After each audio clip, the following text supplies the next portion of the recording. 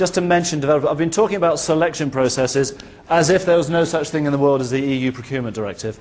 So I thought, just in case you're thinking, what kind of world does this bloke live in, I ought to say, yes, I am aware that there is all of that, but, and the directive says you've got to select suppliers for defined services, and you will all have been doing this for years and so forth.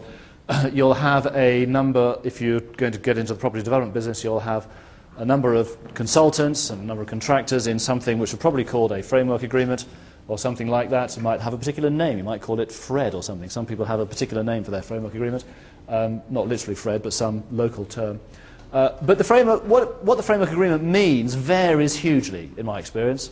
At one end of the spectrum, the framework agreement is basically a contract between the local authority or the housing association and the contractor, we'll say contractors, which says if there's a job of this nature in this locality, you get it.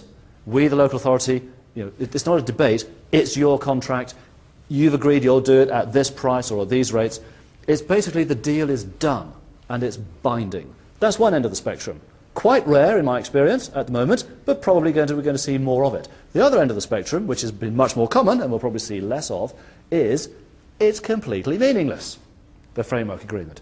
It's basically a list of approved contractors, which actually most local authorities and housing associations have had ever since I've been around in the world, and believe it was in black and white when I started the world. We didn't have colour. Right? So it's been around a very, very long time. It's a list of approved contractors that you've pre-selected to say when one of our jobs comes up, we won't look up in yellow pages, we will draw our contractor from this list of previously approved contractors or consultants, and then a job comes up and you hold a tender.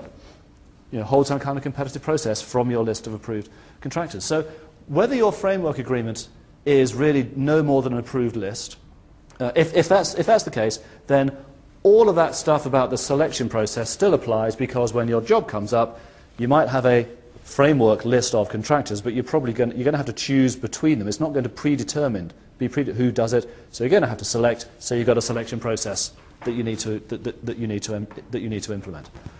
Probably, unless your framework agreement is one which has told you for the next 5 years exactly who's doing what job where. If that's the case, you don't have to worry about the selection process.